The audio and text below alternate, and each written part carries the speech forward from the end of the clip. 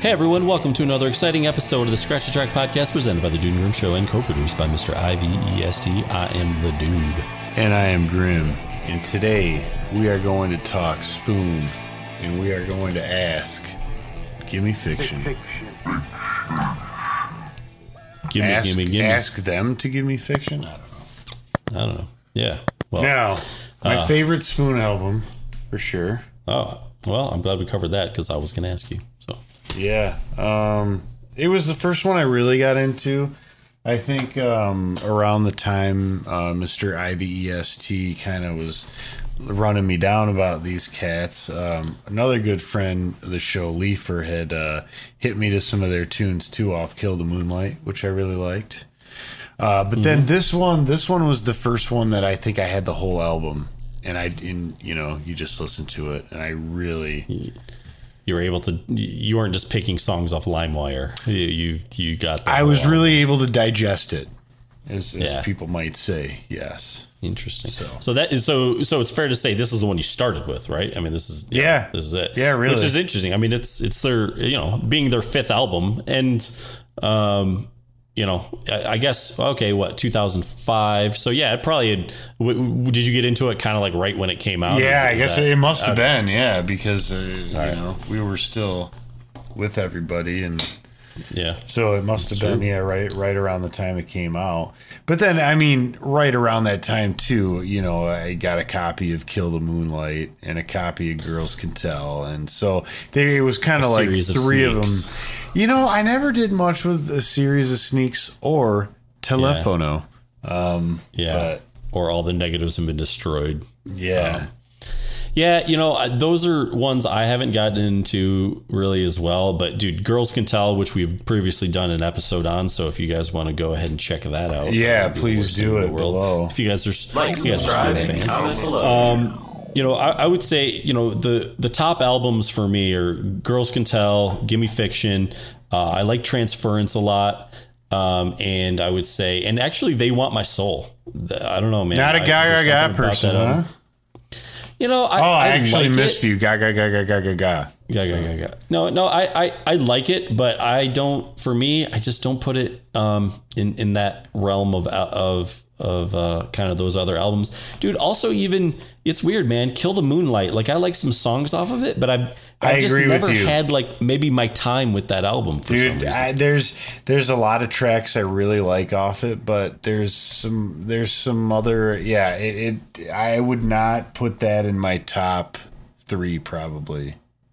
Okay. Which I'm sure a lot of fans, I'm sure they're going to tell us below when they do. Like, subscribe, and comment. But I just, that one never grabbed me the same. Yeah. So this was their 5th studio album, released May 10th, 2005. Now, dude, I would say Spoon is kind of an interesting band for me because, and I don't know if you share these sentiments. I don't know if anything ever really like stands out to me, like instrumentation, like, oh man, that I don't, there's parts and things that I like, but I'm just like, oh my God, that there's just some exceptional musicianship there or something. I like the way it all comes together. I think that's a very fair way to say it. Yeah. Now, one thing I would love, and I know you would love this too, dude, I think Britt Daniel and Neil Young need to start a band together where all they do is just solo. That's it. That's it. Yeah, back and forth. I mean, here's the thing. It fits when Britt Daniel does it, but it's so like... Yeah. It's that machine-like scratchy quality that... And Neil Young kind of invented that. I mean, he did. He did. Yeah. I think they're both very excellent guitar players, but when it comes to their solo, like I just listened, when I was listening to this album again, like it had been a while since I just sat down and listened to it, all the way through track by track.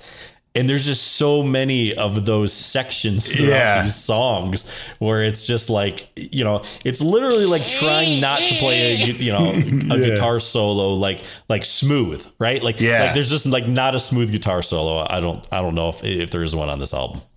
You know what? And there doesn't need to be, but I know what you mean. No. It's really funny like that. But I kind of get why, because that becomes it becomes such a cliche after, what you're really going to do it in every song? Just going to shred, man. Yeah. You can't do it. Right. Cool. Yeah. It's been done. So let's just go the complete opposite way. Right. Yeah. Not every song can be China Cat Sunflower. No, it can't. There's not, I didn't find a ton of information out there, but there was an interview, a really good interview that Britt Daniel did with NPR. Thanks for sending that, by the way, there, Palerino. You're welcome. And the interview was actually, I think it was conducted for the 10th anniversary of this album. So it was pretty recent. Well, I wonder if that's, I would say pretty recent, 2015.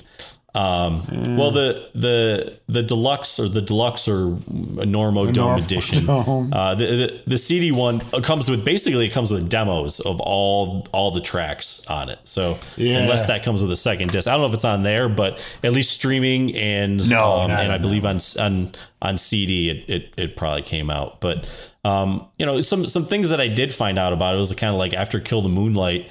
He went, I don't know who Dave Clouden is, but he got a letter from him and said, hey, you want to come hang out at my beach house in San Diego for basically, it sounded like it was like just an open invitation and just like work on stuff. I mean, dude, that would be cool. I wish I had somebody just saying, hey, I know you're working on this project. Do you want to come to my beach house for as long as you want and just work on your craft? Just take some time.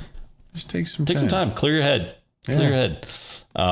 It is funny though, because he even said though that like while he did there and he worked on stuff, he didn't really feel happy about what he came up with. Mm-hmm. So, originally the album was supposed to be called the Beast and Dragon Adored. I like Gimme Fiction. I do too. Basically, he said he just wanted to find a title with the word gimme in it. So, and Gimme Shelter was already taken. I mean, yeah, at least as a song and a documentary. Great documentary. Yeah. Great song. Yeah. And man. So I don't know. There's not a ton of info. I know that's one thing that's a bummer. I wish that people would do more. Like it'd be so sweet if there was a 10-minute video out there, just them like working in the studio and doing stuff with it. Like those are cool videos to watch. I mean, from reading the interview with him, the way I kind of sort of understood the recording process to go. Some bands, when they're trying to figure it out, they're like, oh, well, we'll just go in the studio and we'll just come up with it, jam and come up with stuff and everything. It sounded like they really got together and kind of fleshed out, I think, a lot of the songs before actually going into the studio and being like, hey, we're going to put this down on tape. I think that makes sense, honestly. Yeah, I think so too. I mean, it still leaves, you're not locked in, but at least, I know we've talked about this before, how, like Led Zeppelin with Stairway and stuff like that. Like if you just go in and you're like, hey, I came up with this part and I'm going to put it down and this is what it is, and then further down the road, it kind of evolves a little bit and you kind of start throwing in little flourishes and pieces that you just kind of come up with. And so it's like you're just like literally record. Yeah, if you're just recording in the studio and be like, oh, this sounds good and put it down, it's nice, I think, to kind of flesh it out a little bit. And I think at least practicing or having a little rehearsal allows you to do that. Well, yeah, because I guess from the perspective of if somebody came up with a song, right, and you're in the band, I guess I'd want at least a stab at the part before it's like go time. Yeah, I would too. I don't know. But yeah, I was kind of bummed out. Recording. Yeah. There's just not enough information about this. That interview is good. I did think the interview was pretty good. But again, it doesn't get tech. I like the technical parts of it. You know? I mean, there were a few things here and there, but nothing. Yeah, nothing overly. Yep. So, but I think why don't we get into the tracks, because there is some stuff as we go through the tracks that's associated with them that we'll just be able to kind of, give our input on. So we will go with which is number 1. Quite valuable. Yeah, the Beast And Dragon Adored.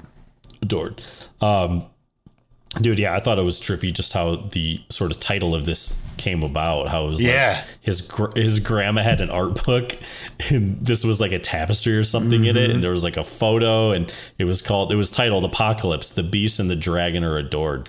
Yeah, now that sounds pretty interesting. I'd love to see a picture of that, but I think that I don't know, it was sort of that ominous feeling. I feel like the song does a good job at conveying that, even just with the sound of it. Yeah, it's interesting because I feel like, at least in the beginning, and so I do love how it kind of comes in and then it punches. It's those just got heavy dot, like the real low piano notes. I feel like though throughout the first part of the song, and you could almost say throughout the whole song, like it's almost trying to like find its footing a little bit. There's something when I'm listening to it, almost something a little just kind of uneasy, and the instruments are almost finding a way to kind of like mesh together a little bit. Yeah. And with a lot of like, it's just, yeah. I mean, there's just some weird stuff. But dude, did you ever hear, and did you read this, how like in the beginning, he had a clip of his ex-girlfriend, Eleanor Feinberger. Yeah. And how she sings, there's something he put in the left channel, like way off in the distance. And it's her singing The Hardest Thing I've Ever Done. And I know there's like in the beginning of it, when you start listening to it, I always heard there was like some stuff going on. I could never really figure it out. But once I read that and I listened to it in the left channel, I was like, oh wow, yeah, I hear it now. That's really cool. Yeah, I didn't re-listen to it just with that in mind, but next time I'm quite sure I will. Definitely do it. But yeah, I thought that was pretty interesting too, and I think that one other thing I believe he talked about with this one was like the whole idea of the apocalypse and like where he was growing up. Like people were like excited about it because they're like, didn't we get to go to heaven? Yeah. And he's kind of that was my mathematical mind. I'm sorry. That was he references in there. But the apocalypse theme, and this idea kind of plays throughout. It definitely of does. Like it this is does. And everyone's so excited about it. Yeah. So moving on to track number 2, The Two Sides of Monsieur Valentine. Monsieur.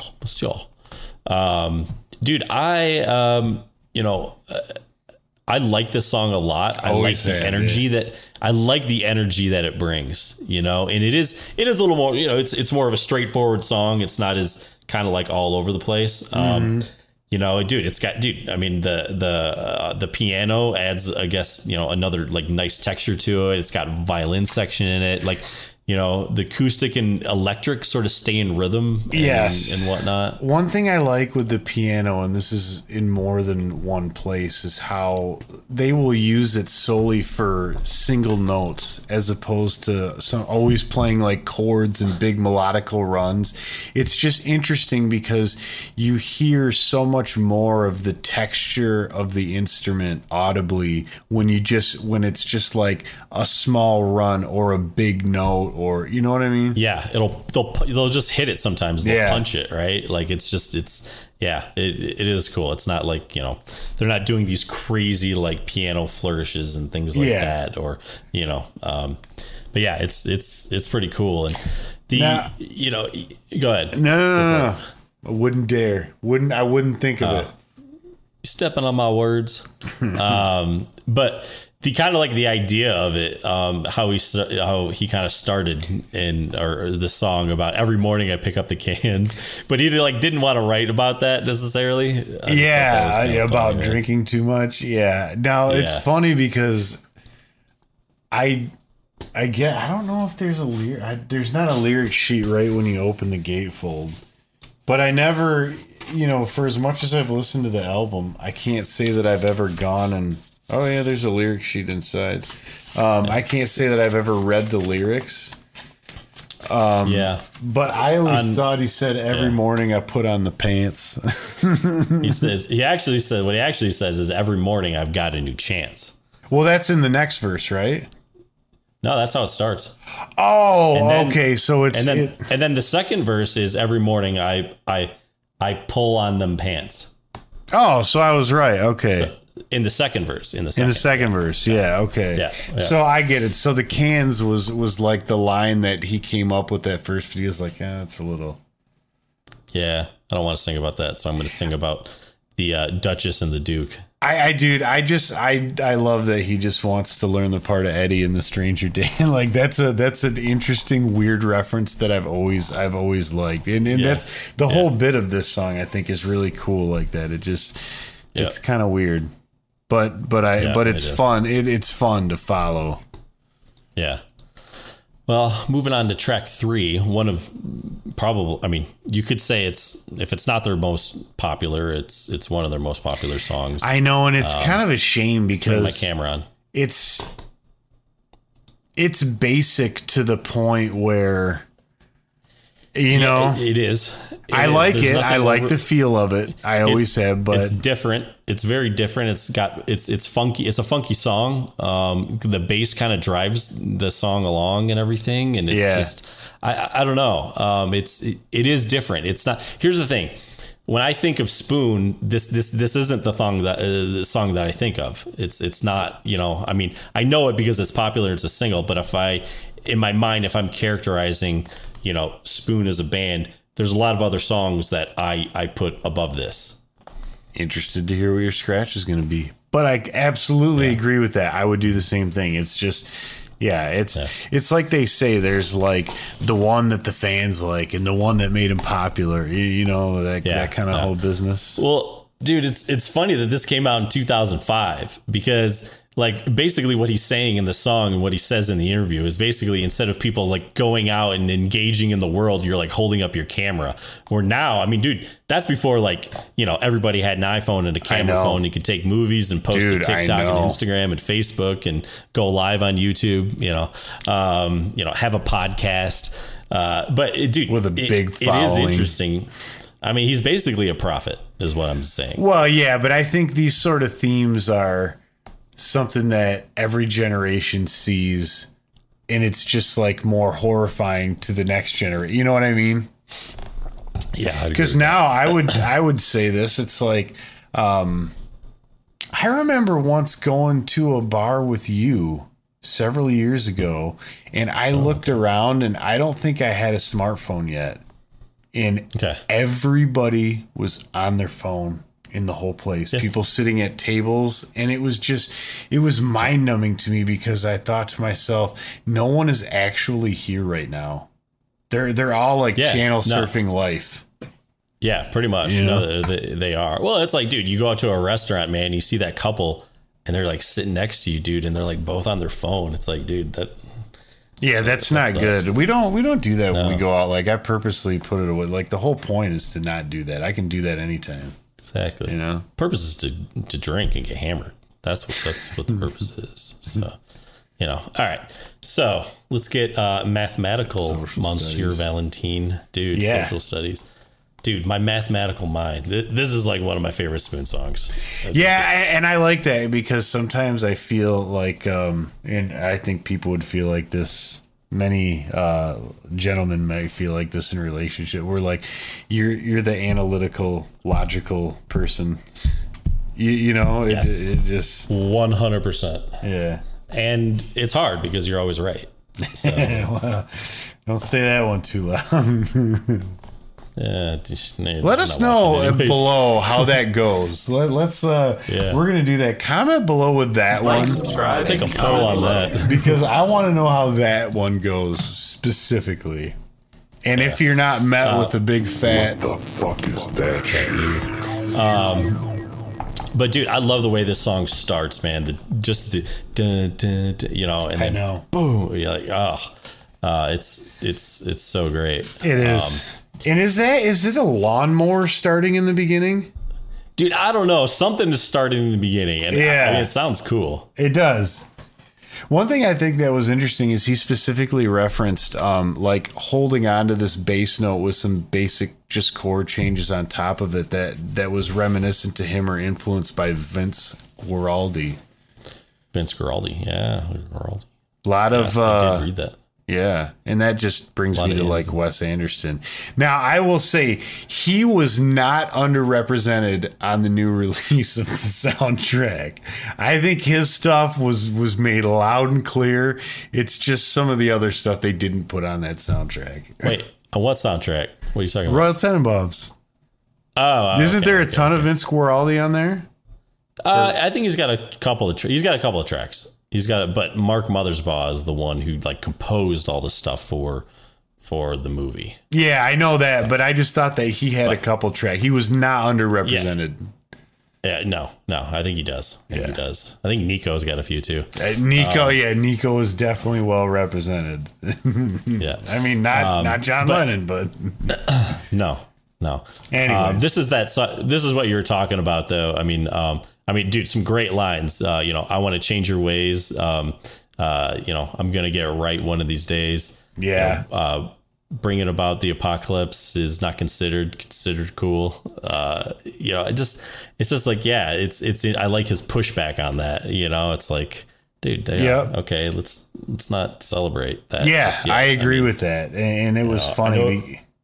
He must have just like grown up in a seriously sort of, closed evangelical community. But yeah. Moving on to The Delicate Place. I always really loved how Mathematical Mind ends in such sort of a heavier bit, and this comes in. Yeah. It sounds very warm. Dude, a real change of pace for the album. Yeah. It is. It starts off pretty stripped down. Like, yeah, I know. That's what I like about it. But it does, like, it picks up and instruments start to fill in, and then it sort of peaks, and then it kind of goes back to where it started. Yeah. Comes full circle. Jack, yeah. Uh-huh. And it's kind of, it seems fairly obvious what it's about. And it's funny. He said, reading the interview, that he was almost sort of disgusted with some of the lyrics because he thought they were, he said, grossly sexual. I would have used overtly, but I get it, but I don't think that they are. I think it's said in a roundabout enough way where it's certainly not crass or crude or anything. Yeah. I've heard worse. Oh yeah.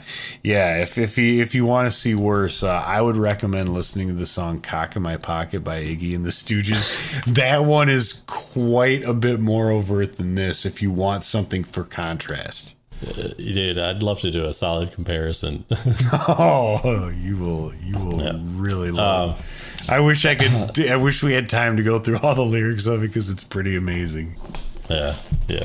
So what? Where's the flip on the record? Is it Sister Jack? It's after Sister Jack.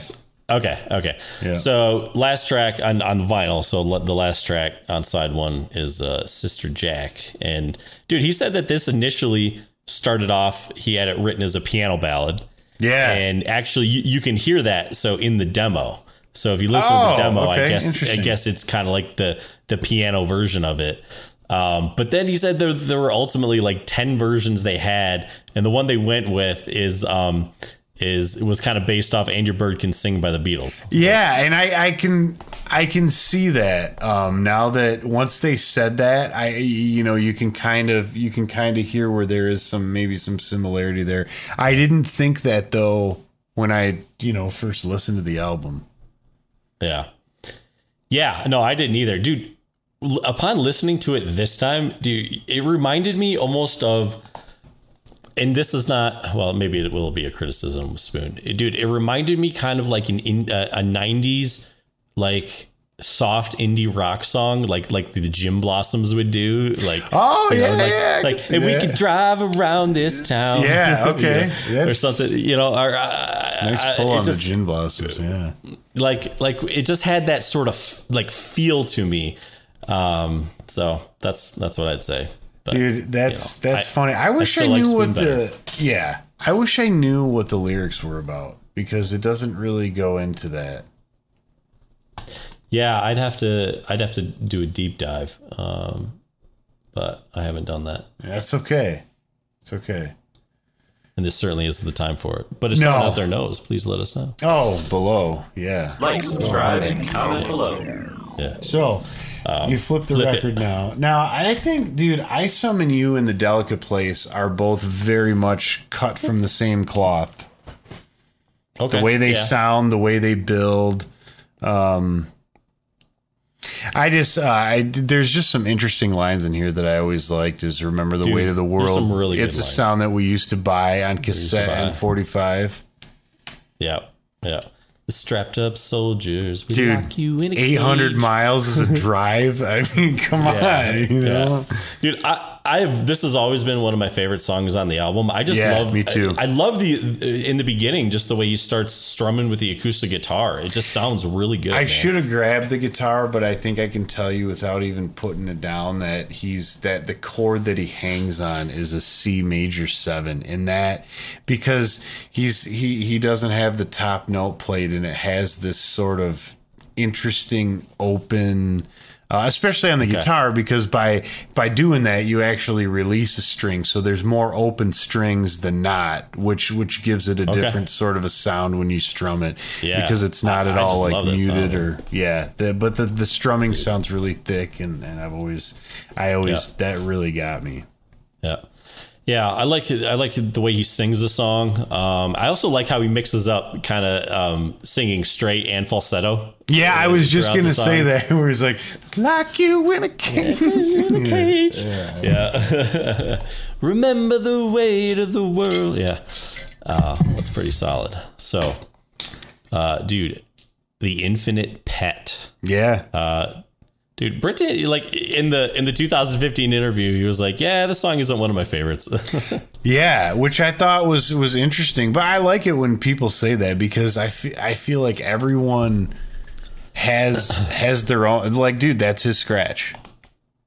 Yeah, that's his scratch. Your own album. That's good for you, man. Yeah, and if you're listening, I mean, dude, please, God, but feel free to scratch. Yeah. But yeah, this one to me has a different sound and feel than a lot of the album. It to me, it's kind of an outlier. I don't know why I would say that, but I just feel that way. Yeah, to me, it's just a really different type of song. It has sort of a serious tone. I mean, I like it, but it's definitely an outlier. And I think I have another outlier or two coming up. But yeah, I think I do. But dude, did you hear like the title of the song came from, it's like a story he heard from a friend who was having a conversation with one, and they were talking about a pet, and his friend just said like, "Oh, the infinite pet." And so like for some reason that like it's a weird thing, but it always stuck with Brit. And so then he like saw the friend years later and told him like, "Hey, yeah, I wrote this song and I called it The Infinite Pet because that one time you like said that." The person was like, "I don't know what you're talking about." So they didn't remember that. Which is, I don't know, an interesting thing to remember. But. You know, to come back to Wayne's World, that's when just say thank you. Thank you. You know? I love you, man. Yeah. All right. Was it you? Was it you? Yeah, the next two to me feel very similar, much like I Summon You and Delicate Place, dude. There's the way the bass line really pushes the whole song. And this one I like because it's a little more like beat driven and sticky, because there's breaks. Yeah. It's not so smooth and just driving, but there's similarities in how they're like, you know, structured, I guess.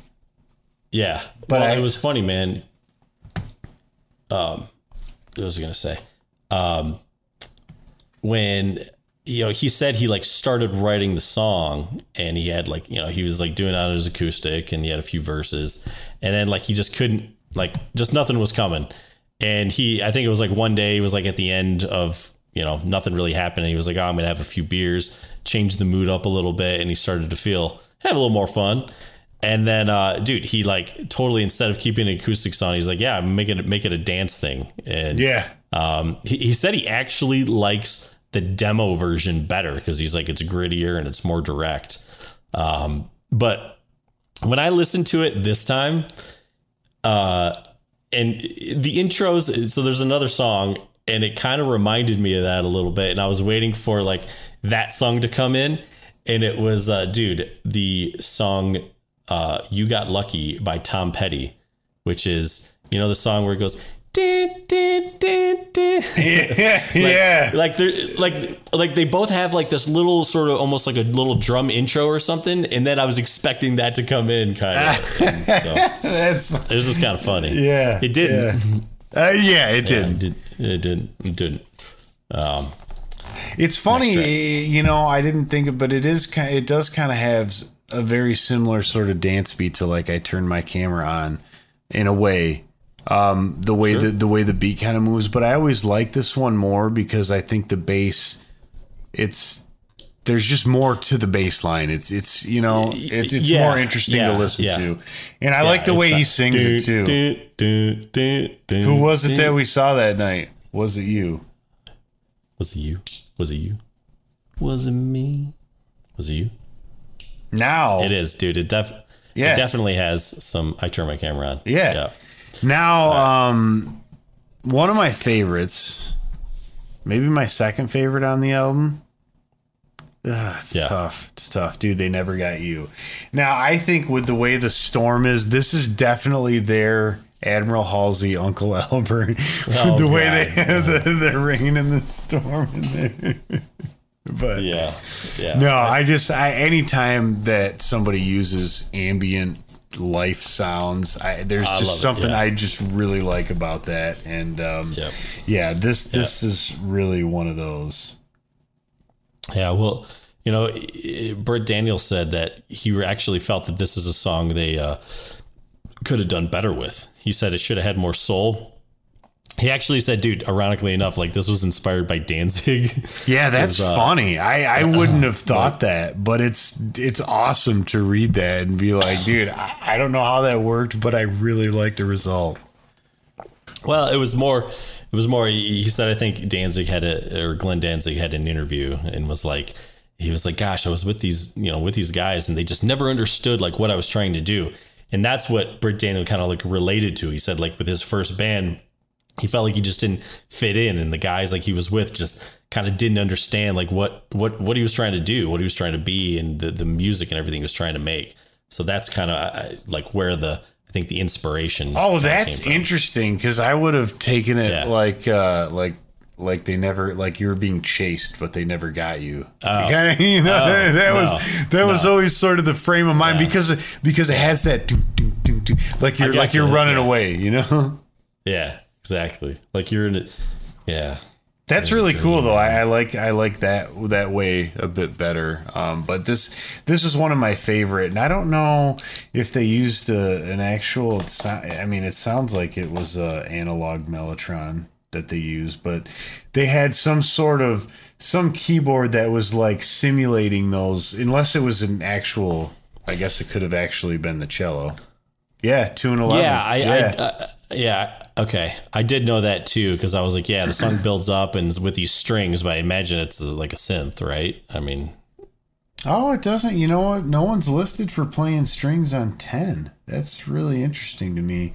It just says keyboards, but yeah, it sounds like it's supposed to be like, what it reminds me of is the Mellotron cello. That's like kind of what they use on Airbag. I think they use that on Airbag. I don't know if it's a real one, because I know they use Mellotron the rest of the album. Yeah, but yeah, that's and I always like that, and I always wondered because they use sort of that a lot. Because one of the things that it says he uses is a flute patch in one of the songs, which the Mellotron flutes, like Strawberry Fields Forever intro. Yes, Mellotron flutes. Yeah. I got it. So Merchants of Soul, last track, Graham. Mm-hmm. He says that this is sort of a predecessor to They Want My Soul. Yeah. Would make sense. It would make sense. Mm-hmm. Yeah. He also said it was kind of like about an imaginary, like wild night on the town. And he even said though that he didn't think it was like a good song to sort of end the album with. He was like, it doesn't really tie the room together. It's kind of pretty much what he said. I think They Never Got You would have almost been a better one to end with, but I like Merchants of Soul just as well. Always been one of my favorites on the album. Okay. I always thought it was about drug dealers. Like, you know what I mean? Merchants is so like that. I mean, dude, Wild Night on the Town. You know? Yeah, I know. That's kind of what yeah. Yeah. But Yeah, cocaine's a hell of a drug. they'll take your soul and leave mine. Leave mine. Leave mine. Yeah. But yeah, it does come to a very abrupt end. It does. It does. And speaking of coming to an end, Well, before we do that, this is the point. Yeah. this is the point, but I want to know what your favorite one is. It's probably between I Summon You and Mathematical Mind, depending on the day of the week. Okay, fair. Yep. You. What do you got? Beast and Dragon and They Never Got You. Or was it you Okay. sometimes? Ooh, I don't know. There's a lot of them on here I like. I mean, let's just say that record's been played. It's not mint anymore. It's been played quite a few times. No, it's not mint. All right. So who's scratching first, Grim? I don't remember who did Ram. I don't either. I think you did, Rand. I think you. Oh. Okay. I don't know. Go for it. All right. Let's go. Dude, I'm going with Brent Daniels. I've always thought to myself I would have scratched The Infinite Pet. Okay. It just, it's like I don't hate the song or anything. I'm certainly not going to pull up the needle over it, but that would be the one I could do without. I could skip. It is kind of a weird. It's a weird song. Yeah. And this song or this album has maybe some weird moments or some interesting moments, but that song, like the whole song, I feel like so, dude, I'm actually gonna go with Sister Jack. Really? It's this kind of straightforward song that I'm just like, it doesn't do anything for me, and I like I Summon You. So I'll just go, man. For some reason, and I know I've talked about this with Mr. IVEST as well, but I always liked that line in Sister Jack when he said, I was in this drop D metal band we called Requiem. Like that. I don't know why. That's just a funny line. That is. It's funny. And they do that, dude. They do the sounds in that for the solo, but in this one, they reverse them. Whoa. Yeah, I know. So it's like instead of just it's like it just kind of comes in. It's a different attack. Oh, Sister Jack with a different attack. So, well, everyone, let us know below what your favorite song is. What song you guys would scratch? Like that's how it's played. Okay, subscribe, and comment just below. let us know. All right. Yep. I know it's a great album. We love it too.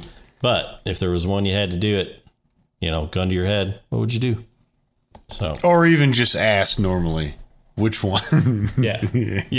I don't even own a gun, let alone many guns that would necessitate an entire rack. We're not condoning such things. So, with that said, if you haven't given it a listen, I'm sorry, but you're welcome. Here you go. All right, time to go. The Dude and Grim Show. Scratch a Track is produced by the Dude and Grim.